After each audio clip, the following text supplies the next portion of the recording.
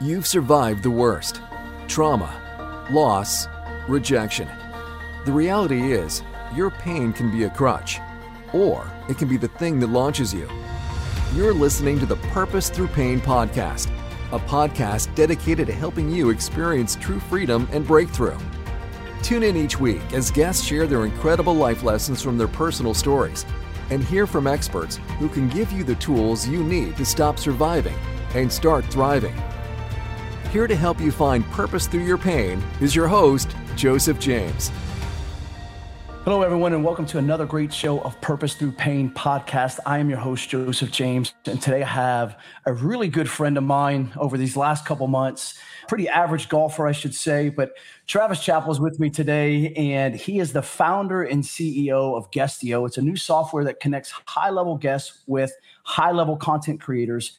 He's also the host of the top-rated podcast show, Build Your Network. In addition to being featured in Entrepreneur, NASDAQ, Yahoo Finance, and Read and Write, and Travis has been featured in Forbes as a top 10 podcast that will change your life alongside people like Joe Rogan, Gary Vaynerchuk, Tim Ferriss, and many, many others. Travis, thank you so much for coming on the show, brother. I really appreciate it. What's up, Joseph? Happy to be here, man. I think the highest praise in that intro was calling me an average golfer because, man, I'll take that as a compliment all day. Hey, brother, I'm behind you, so I'm not even hitting average yet. So I'm hitting them everywhere, technically, you know? Yeah, exactly. But hey, how many people can say they played golf in Costa Rica? That's true. Yeah. That's true. A lot of professionals, that's about it, probably. Yeah, exactly. So, yeah, there can't be too many courses out there, but the one we played, I thought was super nice, man. That was between the birds on, I think it was hole number 8, you know, that had that like power up kind of. The monster iguanas that were walking around. Oh, Lord. Like one of them was like a dragon, bro. I was like, whoa. Yeah, that's where the whole play it where it lies just kind of goes out the door. I'm like, no. Exactly. Yeah. It's like, well, I have a lost ball now is what I have. Yeah. Exactly. I can't imagine how many of those things have been chewed up and eaten and you know.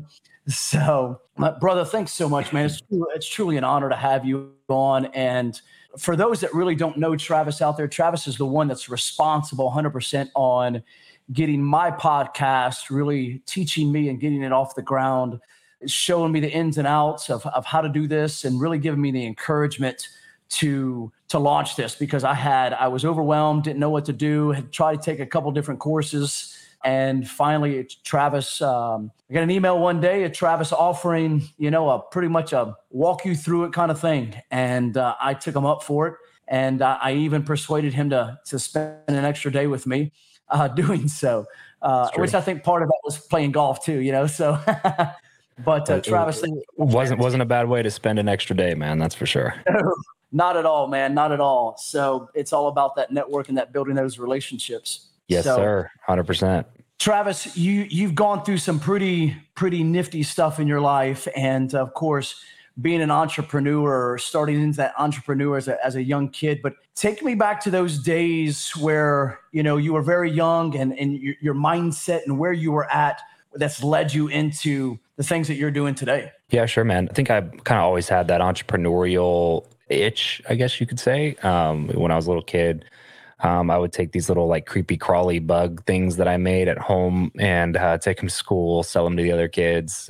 You know, if it was like multicolored, it would be a quarter. You know, the regular ones, they were just a dime. You know, I'd sell like the bigger ones for more money and stuff. And it was kind of like it was like the boy version of an easy bake oven. You can make these little like creepy crawly bugs. But anyway, I don't know what it was. I think it was just the desire to make some money and have some ability to go buy a toy that I wanted, combined a little bit with the inability to take authority at their word. I think that's kind of what the entrepreneurial itch really is. And that's definitely what I had. And it kind of continued throughout school, definitely into high school. I started a landscaping company, and then even through college with door-to-door sales and all that kind of stuff too. Just always wanted to have a little bit extra money, you know what I mean? And have the freedom that came along with it. Yeah, no doubt. Is that the way you grew up? Is that the lifestyle, the atmosphere at home was business-minded, entrepreneurial-minded, or was it just something that just kind of like popped in your head one day? Yeah, you know, my dad was a real estate agent from the time that I was, I don't know, 3-4 years old or something like that. So I grew up in that type of a household where, there's like food wasn't put on the table from a guaranteed paycheck. It was, highs and lows and mountains and valleys and everything in between. And especially the first few years my dad was doing it, it was scraping together pennies before he really started cranking and figuring it out.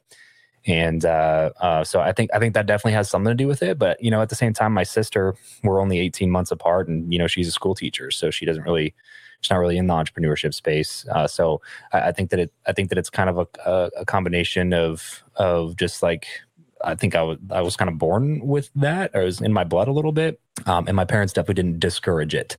But the way that I grew up was super, super religious, and everybody else did discourage it. And so I didn't really, flesh it out to its fullest extent, I think, because I always thought I was going to end up in ministry at some point, which obviously didn't end up happening. When they would discourage, how did you deal with that? What did you deal with that discouragement? I mean, were these just people in the church? Were these family members that were close to you?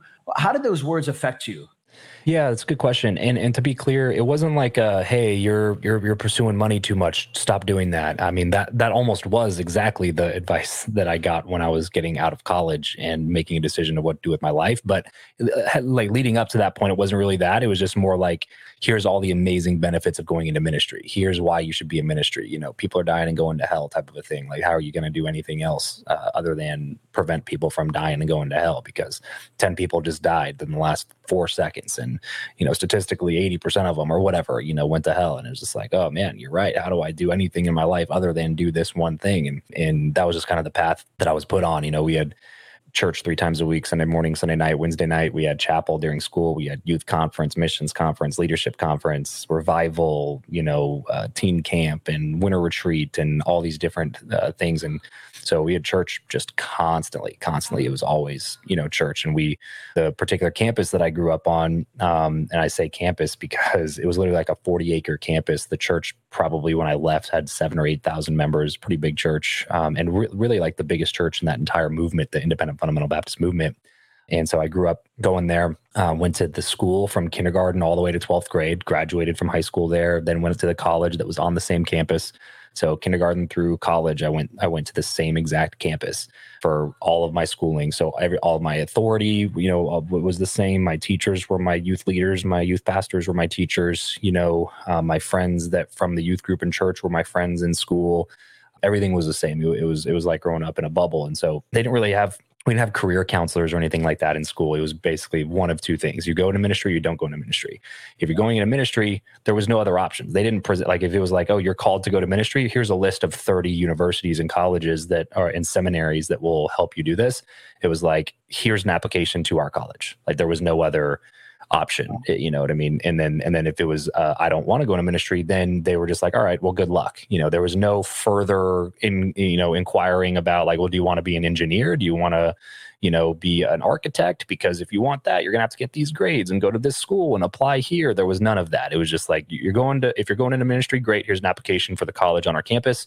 If you're not going into ministry, then, good luck. And that's why most of those people ended up, the non-ministry crowd ended up doing more things like the local junior college or the military or, being a prison guard or something like that, because, those were the only really other options that were presented. Wow. So when that was going on, I mean, ultimately you really didn't have people encouraging you to go the direction that you were going. Oh yeah, no. Like the business route, was definitely, so what I alluded to earlier was when I was getting out of college, I had done door to door in college, and I kind of showed some that was a strength of mine.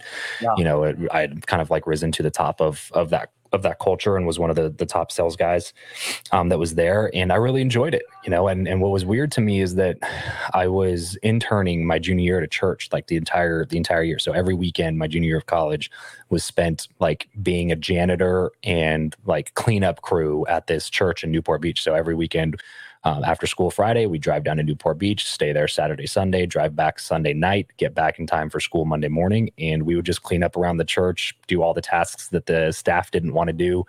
And I was like my first glimpse of being like in ministry, and I didn't like it at all. And I found myself always wanting to get back to school so that I could go back and do my sales job, which was kind of counterintuitive at the time. And it started making me worry because I was like, man, I'm doing this thing on the weekends that I'm supposed to be doing for the rest of my life, but I find myself itching to get back to school so that I can do this thing that I'm supposed to be quitting in the next 4 or 5 months after I graduate. You know what I mean? It was just like the first time where I was like, oh man, what do I do here? And but anytime that you like vocalizing those types of things in that world is really it's taboo. Like you're not supposed to, vocalize your doubts of your call to ministry. And so I just kind of kept it to myself, and sleepless nights. I at the time I was dating my now wife Jackie, and she I mentioned it to her one time, and she kind of like mini freak out on me of like, well, because all she wanted to do was be youth pastor's wife and stuff. And so it was very much a taboo subject to talk about potentially not being in ministry after this is what you've been dedicating your life to. It's kind of like, oh, another one bites the dust type of mentality. And so I had a meeting with one of the higher ups at the church and the college. And I remember going in there about to tell them, like, this is what I've been wrestling with. What should I do here? Try to get some life advice around where I should be headed. And as soon as I mentioned that I was, thinking about doing this sales thing, his exact words, I'll never forget him, was basically, well, that's just the money talking, and sooner or later you're going to have to give that up and go into ministry.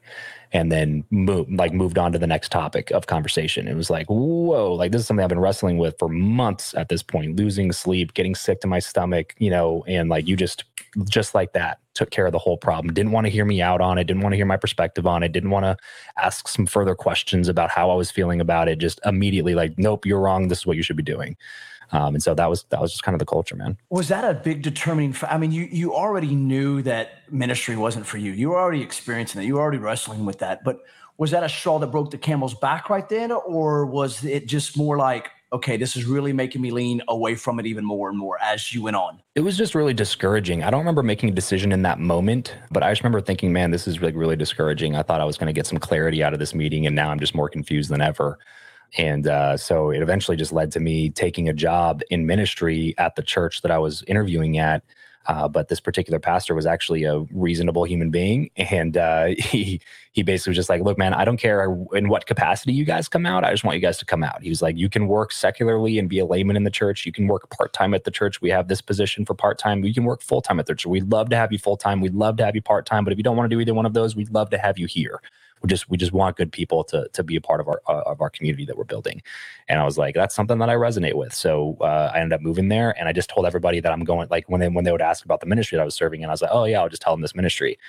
Even though we had kind of like a different arrangement worked out and I wasn't going into full-time ministry, I just kind of like told people like, oh, that's where I'm going, just to kind of get them off my back. And then that was what I said for the subsequent years, following that as well. It was just like, oh yeah, I'm up, in Fresno with Josh Irma up there. And, right. And that was enough to kind of get me out of the heat of those conversations. And dude, it was funny. As soon as I moved up there, got away from because this is the first time I ever been away from this world. I'd been to that church since I was 3 years old and started going to kindergarten, obviously when I was 5. So literally my entire life was lived there.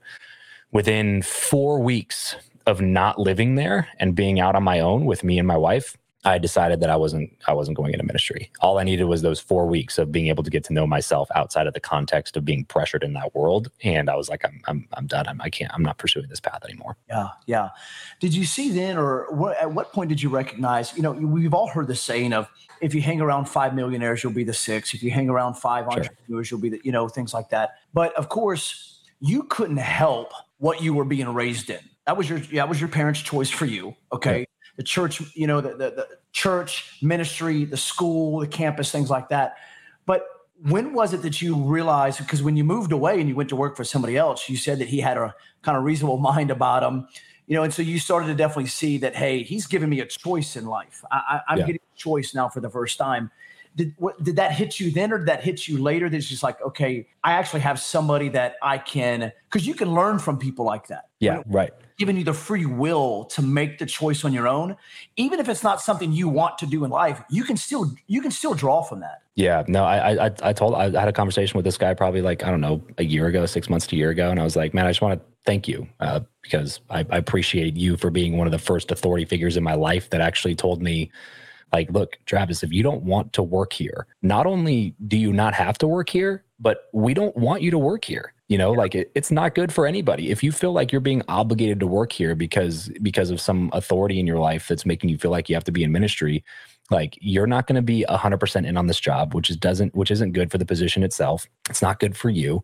And it's not good for our church, for the people that you're going to be ministering to. And it's not fair to the person who could potentially be taking this job and really loving it and pushing it forward and doing a really good job. Like, it's not fair for anybody if you don't feel like you should be here.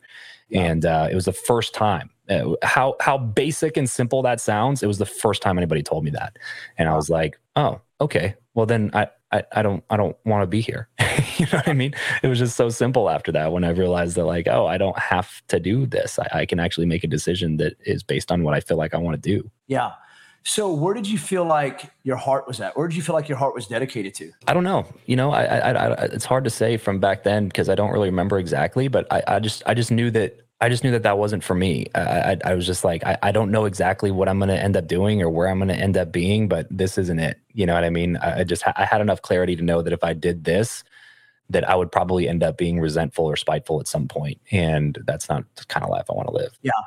Do you feel like you were following your heart at that moment, even though you really didn't know? It was the first time ever that I felt like, because up to that point, man, it's like people would make it seem like, no, you really do want to do this. Trust me, you do want to do this. It's just that the devil's telling you that this other path is going to be better for you.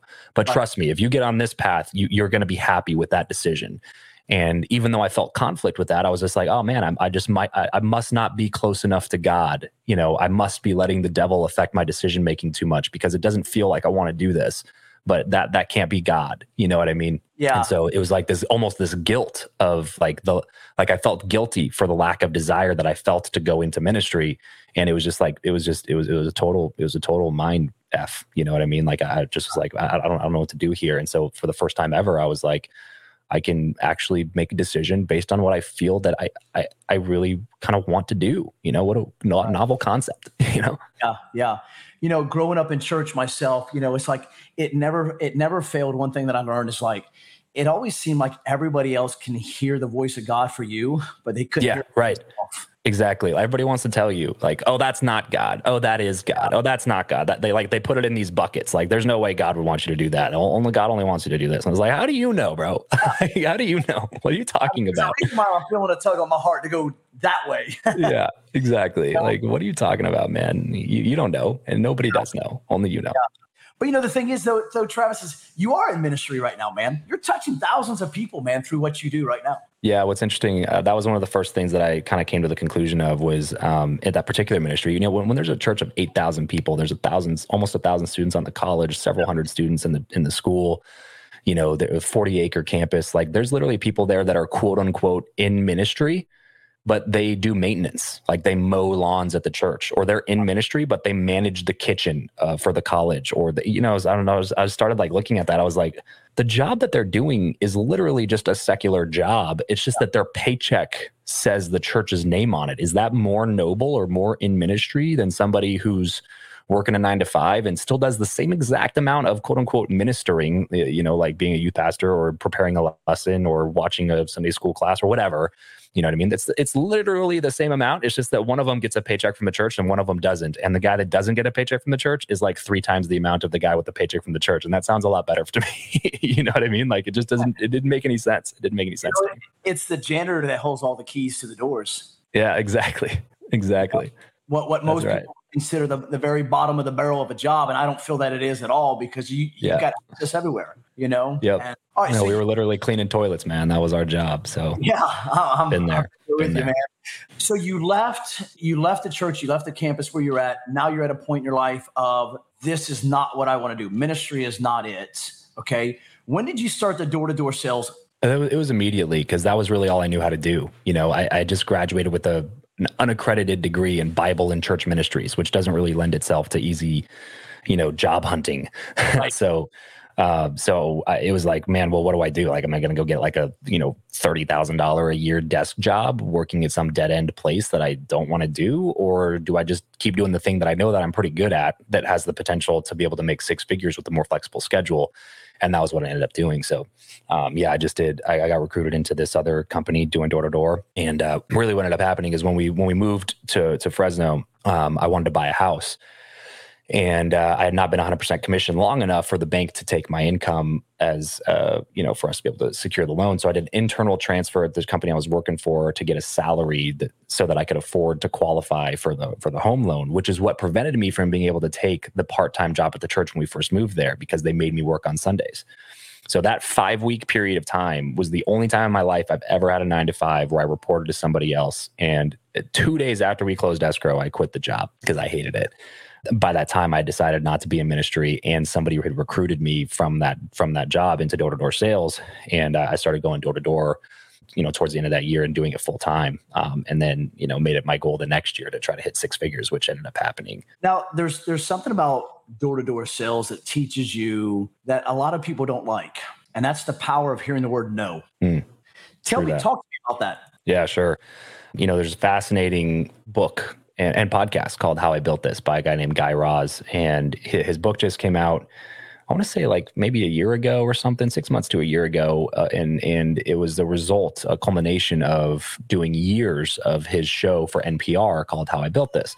And he talks to all of the top business owners in Silicon Valley, like the people that are running these high growth businesses that are worth billions and billions of dollars. And when he was doing his podcast tour to promote his book, the question that kept coming up over and over again was, hey, how did you, what's a common denominator of all the successful people that you've talked to? You've talked to so many successful people at this point. What's something that you've realized is something that they all have in common? And in multiple interviews, he said, every person that I've talked to that has this much success has the ability to handle rejection well. They can get told no and move on to the next opportunity with the same level of enthusiasm. And they can do that over and over and over again. And that is one of the biggest common denominators. And if there's anything that door-to-door teaches you, it's that. Yeah. That you get rejected in every imaginable way, like in polite ways, in rude ways, in, people not even saying anything, just closing the door on your face in the middle of a sentence. Like you get rejected in a very, very wide variety of different ways. And you have to learn how to overcome it and move on to the next door with the same level of enthusiasm as the previous door. And that was a huge takeaway for me that I think has really helped even in every other pursuit that I've had since then.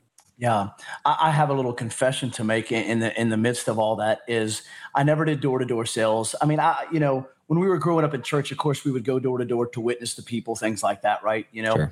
At about, this was 2011, I think it was 2011. I bought a German Shepherd. Okay. And because I was traveling with our sports team at our local college, I was doing my undergrad, and I bought it to protect the house. And so I taught him that when people would go to the door, and these massive big front oak doors with glass, that he would run and charge the door, jump up on the door and bark. Okay. And so anytime that I would see somebody coming, I would say a word and he would charge the door. And I'm not going to lie, brother. I think it was just more funny to see people run than it was even answering the door to tell them, hey, look, I just don't have time to talk, Yeah, right. So, but I'm sure that there's, I'm sure you have some stories. So many of those, man. Yeah. I personally have, I have my own German. She's actually laying right next to me. I have my own German Shepherd. And so I feel like a lot of people were hoping that would happen with me, where I would run away, but I would just stay there and wait for them to come to the door anyway. And then I would do this thing where I would just, their dog's barking. People like open the door and they like pretend like they're like holding their dog back, and they're like the door's opening and closing a little bit, and they're trying to, barely hear you and stuff. I would just talk to them normally, like just like this, talk to them like this. Their dog's making a bunch of noise and barking, and they can't hear at all what I'm saying. And then I would just take like a step or two back away from them. Most people get closer to them and speak louder so they can hear them. I would speak totally normally, expecting them to hear me. And when they didn't hear me, I would take a step back and kind of move my hand like that. And then they would close the door behind them, leave their dog inside, and we talk on the porch. Was my workaround for that. But yeah. Interesting. That's pretty neat. So for a lot of people, especially myself, the word no had a very negative impact on my life. Okay. I dealt with a lot of rejection growing up, rejection from my father. And it wasn't necessarily always the word no. However, you can get rejection. You can receive rejection in a lot of different forms. Sure. But once you have it and it has a negative impact on your life, then you start to avoid it. and you avoid it at all costs, because what is an easy way of rejection? The word no. Okay. And so for me, always being told things from my dad, I dealt with emotional rejection from him, not him not being a part of my life, him not wanting, it was always this is good enough. Good enough. Well, that rejection then stemmed into, relationships, or me even trying to pursue relationships, because once I heard the word no the first few times, that same emotional feeling of no came into the same emotional feeling I had with my dad. Yeah, sure. So the easy way for me was to avoid it all. And when we were in Costa Rica, you started to talk about how to overcome and push through rejection. And that really, I went up to you afterwards and I talked to you about, this is really what I want you to talk about, the power of overcoming rejection. Because for me, Travis, and I know we haven't had a really chance to, dive in deep, but you've heard some of the podcasts, is, rejection stemmed to me until last year, 40, I'm almost 43 in 2 more months. Yeah. And when my wife passed away in 2019, and then the following year when I started to put myself out there for dating again, I remember I can't remember the girl's name, but I remember the episode or the instance of when she messaged me on Instagram and says, "Don't ever message me again." And that was the rejection. And it stemmed up in me. Like, I just felt my blood, just like my whole entire body just got hot. All of a sudden I felt sick to my stomach. I remember where I was at. Okay. And I'm like, I almost left work, and I'm running a business. And so rejection has a very powerful connotation to a lot of people. But when you begin to talk about the power, of overcoming rejection, it really spoke to my heart, man, because I'm just like, I've just had to learn how to fight through it, forgive myself, and then make it more about, it was never about me. But talk to me about, you had mentioned about 3 C's on how to overcome rejection. Talk to me about that. Yeah, sure, man. So this is one of the first talks that I ever gave, like post ministry. So like growing up, I gave a bunch of talks like all the time. It was preaching essentially. And I used to do that all the time. But when I started getting into the business, I started realizing like, oh, you still talk, but you just talk about different things. And so one of the first things that anybody ever asked me to speak on, because it was pre, podcast success and pre, software and pre everything else, was just like, man, it's fascinating that you've been able to do door to door for multiple years and not, kill yourself. So how do you do that? And so I came up with this kind of quick outline, and I'll share it really briefly so that we can kind of focus in on what I think is like the most crucial aspect of it. But the 3 C's to overcoming rejection, the first one's conviction. Conviction is all about being convinced of whatever it is that you're trying to sell. And by the way, this is not just for sales. This could be for, if you're doing a job interview, you're selling yourself. Like everybody's selling something at some point, at any point of the success journey. So you have to, first of all, have conviction about what you're asking about, meaning that you have to believe in your product. You have to believe in your service. You have to believe in your what. You have to believe in your why. You have to have enough conviction deep down inside of you to be able to go in for the ask to begin with, because most people won't even do that. Most people are too afraid of rejection. They won't even ask at all. Yeah. So conviction is about the ask. If you're convinced, fully convinced that this product, this service, this job, this opportunity is where this person that you're speaking to needs to be, then that gives you the ability, the freedom to be able to ask for the sale or ask for the job or for the promotion or whatever it is that you're asking for. So the conviction allows you to ask. And then one thing that I usually touch on when I talk about the conviction piece is that you also have to be convinced of the worst case scenario and think about the worst case scenario. And the worst case scenario in every situation where you're afraid to ask, the worst case scenario has already happened. The worst case scenario, if you ask somebody for something, is what? They say no, right? Absolute worst case scenario. They go, no. And then you go, okay. And then that's it. That is the absolute worst case scenario. The worst case scenario is you don't get the thing that you want. So if you're already in the worst case scenario, like that's already happened, because if you don't ask, they're not going to offer it. Yeah. Right. So like the the only thing to be gained is the ask, because that's the only way that something can happen for you is if you ask. Otherwise, you're just guaranteeing the worst case scenario is going to happen. Like if you don't ask, you're just guaranteeing the worst case scenario. So ask, because there's only possible momentum moving forward. You can't get worse than the situation that you're already in, because you're already in the worst case scenario. So ask is the first thing. Have conviction about it. Believe, that's why you got to believe in your product or your service. But especially if you're in sales, you're selling something, got to believe in your product or your service. If you don't fully believe in your product, like if you're uncomfortable asking people for a sale when you're in a sales conversation, you really got to ask yourself, do I fully believe in this? Because if you don't fully believe in it, that's probably where that's coming from. If you 100% fully believe that what you're selling is totally worth the price that you're selling it for, then you should have no problem asking for it, because it should add value to people's lives, and it should be a fair value exchange for the money that you're asking in exchange for that product or that service. And if you're feeling something inside that makes you like not be okay or comfortable asking, it's probably related to that in some way. You don't fully believe in the product or service that you're selling. So that can go, I don't mean to interrupt you, but that can go, I know you're talking about sales and your product, but for me, I didn't feel like, me, myself, I was handsome enough. I could bring things to the table as a man, you know, I was a skinny, scrawny kid that was always bullied.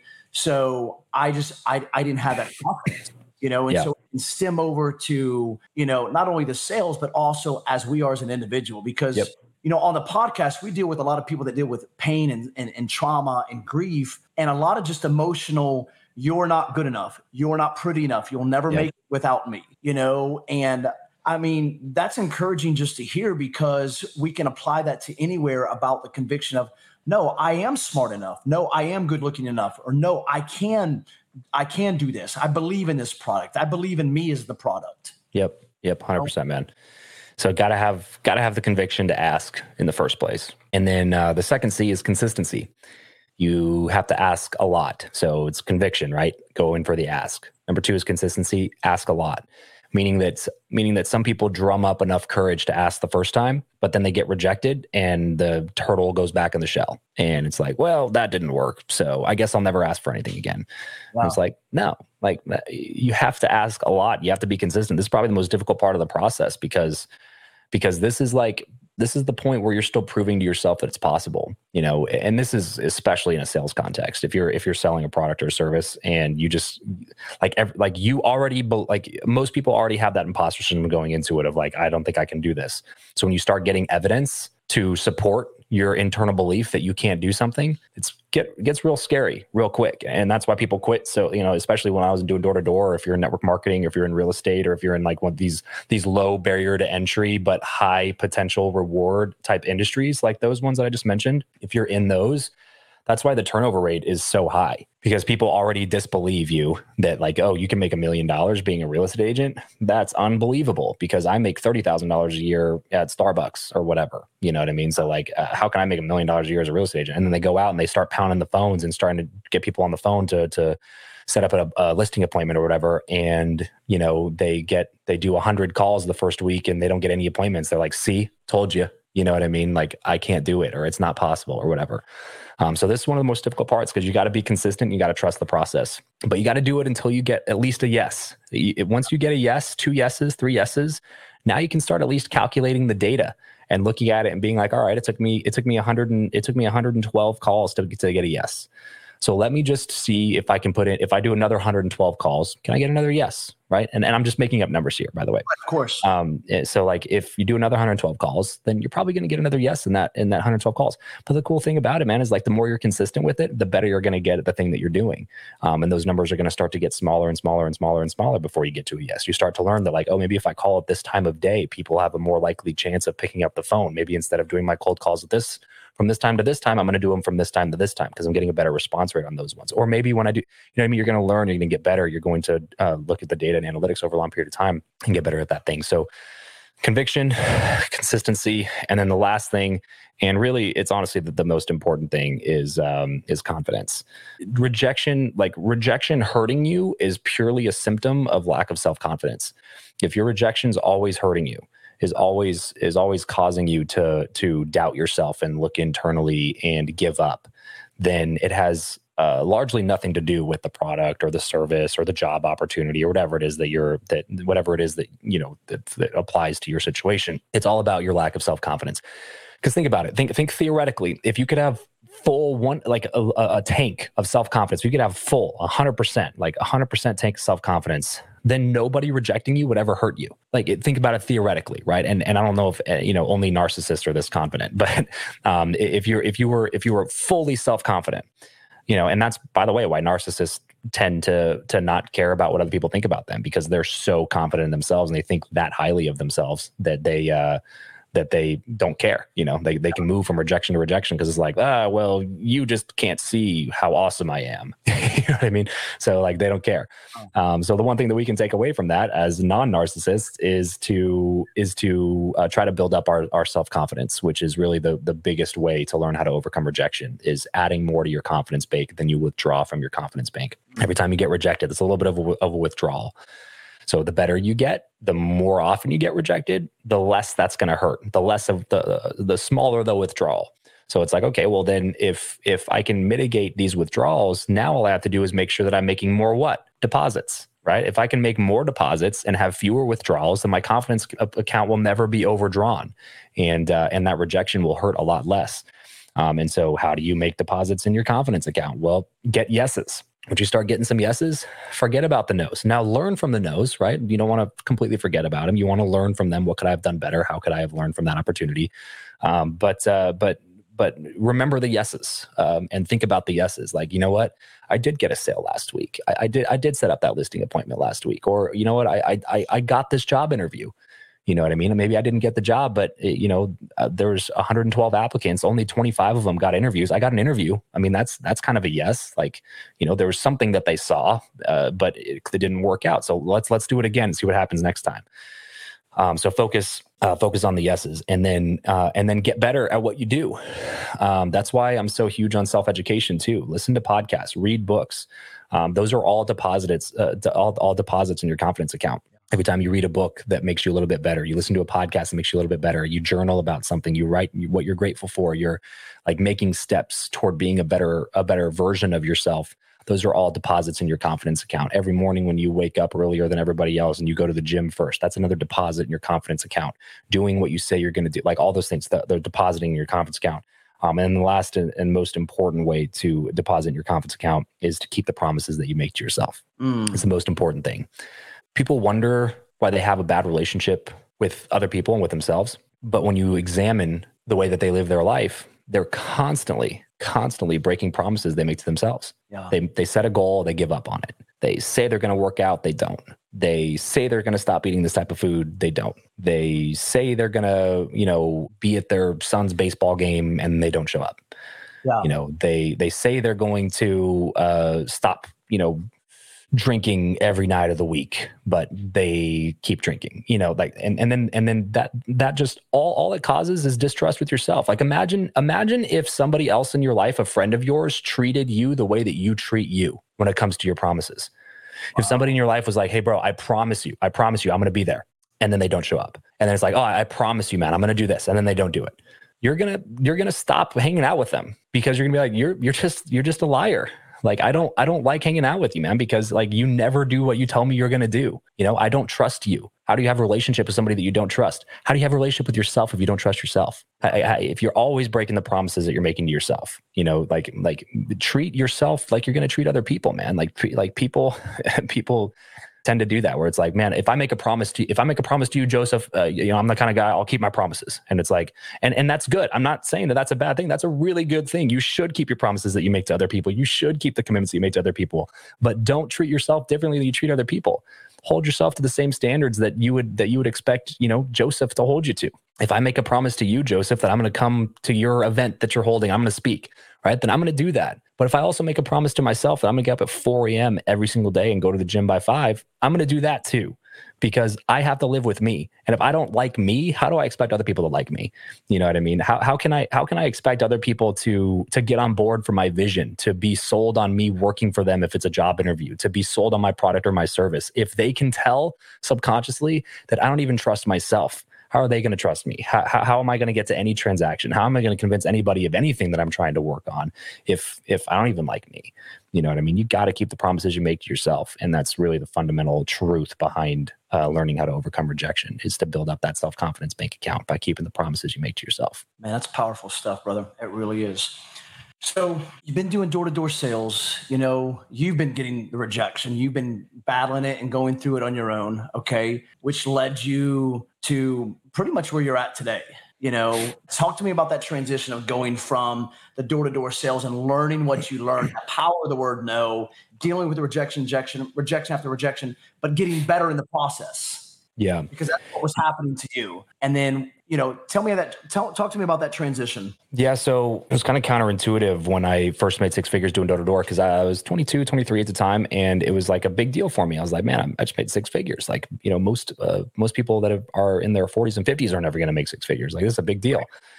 But then I realized pretty immediately afterwards that like I was pretty close to hitting a ceiling where I was already. I was the second highest paid rep in the entire office of like 30 plus people. And it was my first full year doing it. The only guy that beat me had been doing it for like 7 years and had a whole client list of people that gave him referrals and all these other things. And he worked twice the amount of hours that I worked. I would work like 20, 25 hours a week. He would work in the mornings and the afternoons, do businesses in the mornings and residences in the afternoons. And I would only do residences in the afternoon. But he only beat me by like 15, 16%. You know what I mean? So I was like, so if I double my work, I'm sure I could increase my income by 40, 50%, but even if I could double it, that's cool. But but that would be the max that I would be able to do here. And also when I looked into my future and saw some of the guys that have been in that industry for, a decade plus, I was like, I don't know if 33-year-old Travis wants to be knocking doors still. You know what I mean? I don't know if I necessarily want to. And so the only alternative in door to door is like either keep knocking doors or you work for a giant corporation and you become like a regional director or something like that. And you make money that way, or you start your own company doing door to door. But that wasn't necessarily what I wanted to do. And I didn't have foresight at the time to be like, all right, I'm 22 and 23. I'm a millennial. There's probably going to be a shift in my lifetime from doing business in person to doing business online. And I have no idea how to do this online thing. So I should probably figure that out at some point. And that's when I got into podcasting. I was just like, I know that I don't want to be doing door to door anymore. But I don't know what I want to do. Because at that point, that was like a low point for me, because I had seen some success at that point, and it was like, but it was in an area that I want to be successful in. So I was like, man, well, now I have a degree that's completely useless. I'm 22, 23. I don't have any skill sets outside of this one skill set of door to door, which I also now know that I don't want to do. So I was like, well, what do I do now? And like, that was when I was like, do I be a firefighter? I looked at FBI applications. Like, I looked at everything. And then ultimately it was just like, I don't know what I'm going to do.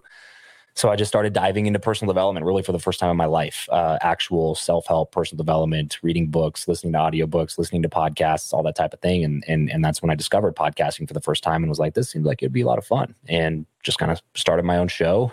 People started asking me how to do podcasting. So I started doing some coaching on the side, turned into a full-time business, started running some masterminds with people in that space, started doing higher ticket coaching, and then turned that into a course. And then along the way, people kept asking about hey, Travis, how did you get that guest? How did you go interview that person? How did you get a hold of them? How did you get in touch with them?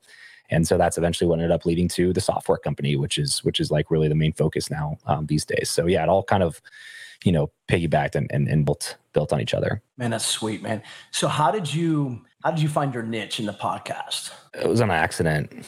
You know what I mean? Like I was going to start it on sales because that was the only thing that I viewed that I had any expertise in. Yeah. But when I searched sales, I saw dozens of other podcasts, like it's hard to be a 24-year-old talking about sales when you're competing against somebody like Grant Cardone, who's also talking about sales, who's been doing it for 3 decades and has all the credibility in the world to talk about sales.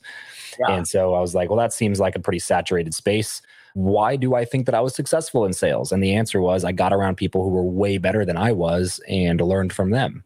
So I was like, oh, networking, that seems like a cool thing to talk about, but I figured it'd be the same way as sales, and it wasn't, to my surprise. So I started a show about networking because I felt like it was a good topic. I felt like it was something that I needed to get a lot better at. I needed to build my own network because I didn't know anybody at the time that was successful in business, coming from the background that I had. So it was like, well, this is going to help me become a better networker. And it seems like a topic or a niche that is not being filled by anybody right now. So I just kind of stepped into it. Now, the name of your podcast is Build Your Network. I mean, you're not just going after one. I mean, you're hitting some heavy hitters out there. You've got some amazing people, amazing guests on your show, which definitely goes back to the, the power of rejection, right? And not being worried about reaching out to these people. Because I'm sure you've had some no's in the midst of it, but you've also got a lot of yeses because you've had some pretty heavy people on there, that have contributed. And then on top of that, you've also been, you've been mentioned in some news and some, Forbes magazine or Forbes, on as, top 10. Why do you think that's happened?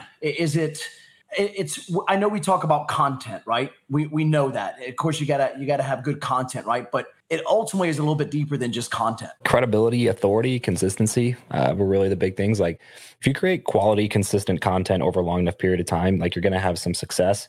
And I made it my goal to basically go out and make my guests the quality content that I was getting, because like I said, I had at least enough self-awareness at the time to be like, nobody's going to listen to this show for me, at least not yet. Right. Yeah. Like now I feel like a lot of my listeners listen because I'm the interviewer and I'm the host and they like my style or whatever. But especially at the beginning when nobody knew who I was, like people didn't listen to it for me, but they would listen to it if I went and got these guests on that they already knew, like, trust, recognized it, or respected in some way.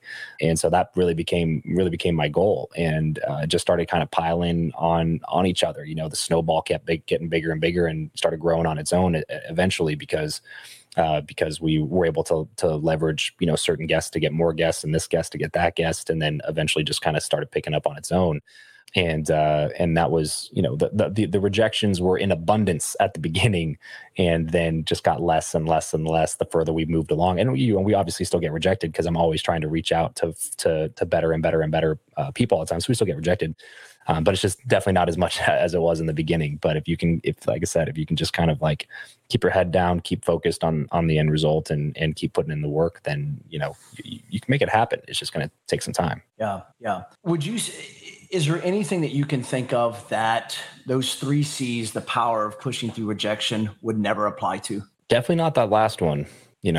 Self-confidence is that's the cheat code to overcoming rejection. If you're fully self-confident, if you believe that you have Amazon, if you're Jeff Bezos, if you believe that your product is literally going to change the world, and you believe that to your core, and you're extremely confident about that, then the first few rejections don't matter. They're just like, well, they're not rejections at that point. It's just these people just aren't the right fit. Yeah. The right fit is going to get it. The right fit's going to see my vision. The right fit is going to come on board with me. Like, it's not when people don't believe in my software concept or don't invest in my software company, it no longer like hurts me from that perspective, because I believe enough in what we're building, and I know that it's just about finding the right people to believe in the same thing with me. Yeah. It's not a matter of like, oh, time to shut down. People give up too easily, man. Like they give up with such a small amount of evidence. It's like, go gather 1,000 data points, not 4 data points before you give up on something. That's how most people are. It's like, well, I have an idea. And then they talk about it with their friend circle next time they're at the bar. And then their 2 buddies who have no idea about anything in business, who both work crappy dead-end jobs, are like, that's a dumb idea. And they're like, you're right. And then they give up on it. And then they go back to their dead-end job. And that's the cycle. That's what most people do. Like, you need a lot more data points before you have an informed decision, before you can make a decision based on what people are actually, think about it. But if you have enough, my point is, if you have enough self-confidence, like, you're going to be able to push through those rejections and just get to the people that are your people, get to the people that do believe in it, get to the people who are going to get on board for the vision. It's just, some people just don't have enough patience and don't have enough thick skin to find those people, and that's when you give up, when you're 3 feet from gold. Yeah. You just mentioned something I think that's very powerful. When you share it with the wrong people, your vision that you get in your heart is not an eyesight. It's from the heart. And when you start to share it with people, it's not their vision, and they try to look at it with their eyes and they can't see it. Yep. Mark Zuckerberg, of Facebook, he invited 5 people to his dorm room and only 2 showed up. Yep. And Facebook was created. Exactly. It's not that the other 2 didn't believe in it, but it wasn't their vision. They weren't going to see it, and it's powerful about what you said. It's like, we share things with people. Number one is when we get a vision, we have to let it grow within us. Otherwise, it's just a thought. It's just something that pops up, Yep. And we get excited about it. We share it with somebody, but because they don't have our vision, which they're not supposed to. Okay. All right. Then, because we haven't really let it set root in us, we share it and they talk us out of it. Yep. 100%, man. I mean, look at Gary Vaynerchuk. Gary Vee will tell you all day long. He says, one of my biggest mistakes, and now he doesn't, dwell on his mistakes. He says, I had a chance to invest in a couple guys that were starting a business and he chose not to do it. Yep. And he's just like, I didn't think it would take. And it was Uber, Yeah. Yeah. And he's like, I missed out on $20 million. Yeah. Now of course. Minimum. Yeah. He says if he would have invested in Uber, he would have been able to buy the jets already. Yeah. Yeah. Cause he had opportunity to be like one of the first checks into that company. Mm-hmm. But yeah. And that's Gary Vee, like the dude, he's a savvy business person, it's just, but they didn't like people have these ideas that depend on other people in their lives. You know what I mean? Like they'll have an idea and then they'll go to the person that they think is going to be the biggest proponent of their idea that's going to fund their company, or they're going to partner with them on it, or they're going to help sell it, or they're going to do something, right? And they take this vision of that person shuts it down. They're like, well, I guess it's not a good idea. And it's like, whoa. Why don't you take it to like 45, 50 more people? And then if all of them react that way and they're all pretty smart in that area, maybe at that point you should maybe throw in the towel. Wow. But like 3 people, 2 people, like you have an idea and you're going to let one person decide whether or not you continue doing it. Like the guys at Uber didn't have the idea and then go to Gary and then he said no. And they're like, well, Gary Vee says no, so it isn't a viable business. Yeah. They were just like, all right, well, let's go find somebody else. And they went and found a bunch of other people and now they're Uber. You know what I mean? Like it's that self-confidence. That self-confidence. I mean, exactly. Yeah. We had them in Costa Rica. Yep. Exactly. Yeah. If your confidence is that fragile, you're never going to get anywhere. Yeah. Absolutely, man. Bro, this has been powerful. So for our listeners, man, we talked about rejection. We talked about the power of no, we've talked about consistency and then even just the self-confidence, man. And that's just a powerful thing, because when you can really dive into that, and have that self-confidence, then here comes your conviction behind what you believe. Here comes the consistency, whether it's going to the gym, whether it's eating right, whether it's, the sales training or starting your own business or starting your own podcast. Because for me, I didn't have the self-confidence in the podcasting. You're the one that gave it to me, man. You gave me the tools to be like, you know what? This ain't as hard as I'm making it out to be. And there was enough for me to say, you know what, I can get this. Right. And that was one of those ways that I mentioned was get better. Getting better is a way to deposit into your self-confidence account. Like you're investing into our podcast coaching product was an investment into your own self-confidence that like, oh, I went from not having any idea how to do this to knowing exactly how to do it. Now I have more confidence to take on this venture. Yeah. You know what I mean? Whereas if you just would have been like, I got this course, but the coaching's expensive. Yeah, maybe, you'd probably just still be sitting there without a podcast. Of course. But you took the step to invest into your own self-confidence. Yeah. You know what I mean? And that's why I'm so big on continued self-education, always trying to learn and pick up new ideas and things and read more books, especially around the thing that you're trying to get good at, Yeah. Travis, you've got your hands in a lot of stuff right now. You've got the Guestio, which is the software to help other people get connected, for whether it's speaking events, live, virtual, podcast. But you also still have your podcast courses that people can get help, get started on, just like I did.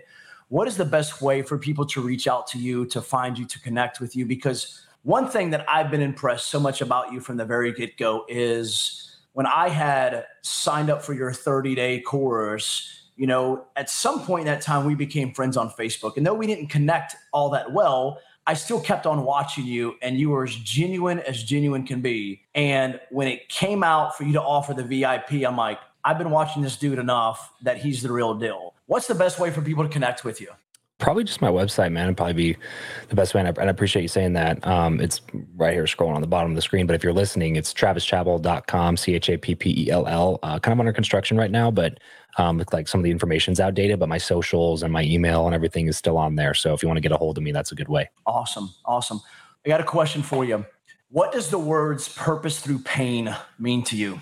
for me specifically, it takes me back to, some of the more painful moments in my life, and but reminds me of the amazing things that came out of some of those moments, and the lessons that were learned. When something really seemingly bad happens to you, it's really difficult later to say that you're like thankful for it. You know what I mean?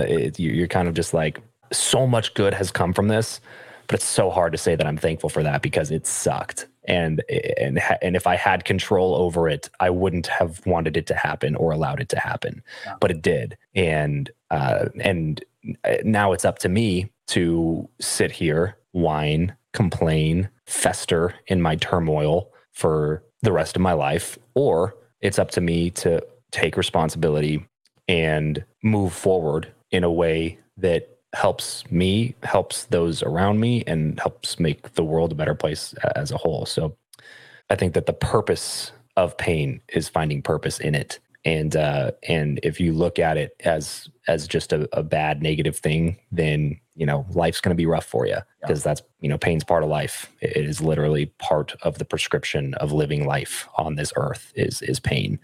And you're not going to make it through without feeling some of it. So you better learn how to create purpose in it, or it's going to be really difficult. Yeah, man, that's good stuff, brother. Travis, I can't thank you enough for being on here. I'm really honored to call you my friend, honored to, be a golfing buddy of yours.